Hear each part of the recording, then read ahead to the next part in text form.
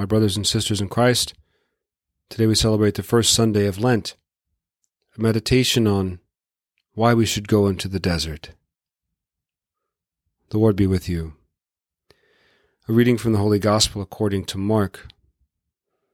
The Spirit drove Jesus out into the desert, and he remained in the desert for 40 days, tempted by Satan. He was among wild beasts, and the angels ministered to him.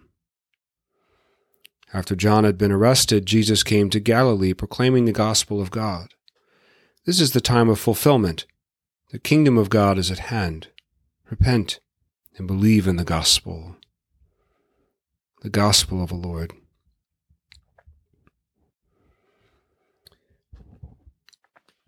All week I've wrestled with the question, why?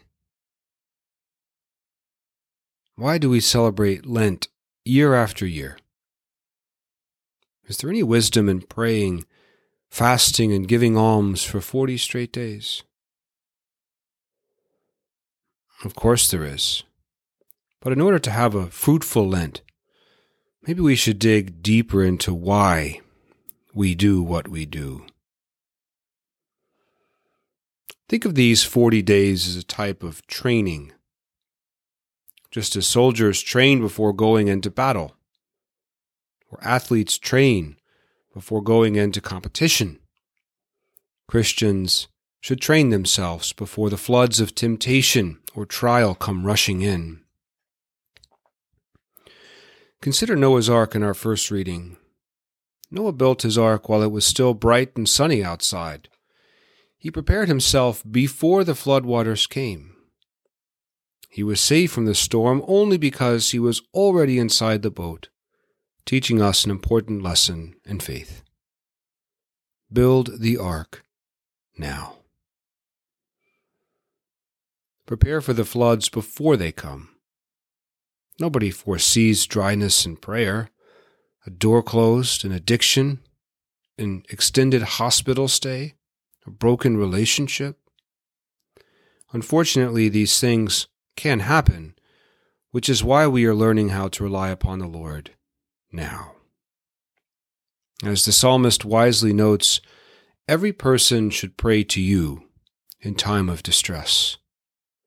Though the floodwaters may reach high, you, the person of faith, you they shall not overcome. You, Lord, are our shelter and our strength. Jesus is building his own type of ark in today's gospel. Immediately after he's baptized by John in the Jordan River, the Spirit drives him into the desert. This was not a path Jesus chose for himself. He was literally compelled, pressed, urged by the Spirit. God allows his Son to endure these 40 days in order to empower him for the many trials he will face in ministry. Like Noah, Jesus must build his ark before the floods come. Think of the different trials he will face, including the scribes and Pharisees' hardness of heart, rejection from his hometown, even by some of his own family members, the testing in Gethsemane, the betrayal of Judas, the abandonment of the apostles, even death itself. This time in the desert is meant to strengthen the Lord's resolve. So what was the desert like? Away from all human contact, Jesus became hungry. He was bored. He prayed. He wept. He thirsted. He wrestled with temptation. He was hot by day and cold at night, sleeping on sand and rock, while eerie sounds echoed in the darkness. His days were difficult, but Mark adds a beautiful detail. Angels ministered to him.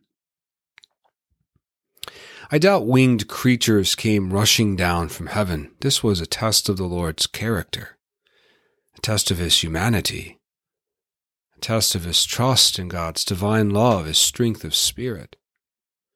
It seems to me the angels were likely gentle reminders of God's presence, a cool breeze by day, a bright constellation of stars at night, an oasis of water sent to quench his parched throat, peace and prayer, even the grace of memory as Jesus recalled what happened at his baptism, when his Father affirmed, "This is my beloved Son." What Luke said of the Christ child all those years before, we could also say of Jesus in the desert. He advanced in wisdom and age and favor before God and man. Isn't that what we all hope for during Lent? To advance in wisdom and age and favor before God. In what ways am I building my ark? How am I strengthening my spirit during this sacred time? Whatever our plans are, may the angels minister to us on our journeys, strengthening our resolve, reminding us that even in the desert, God is near.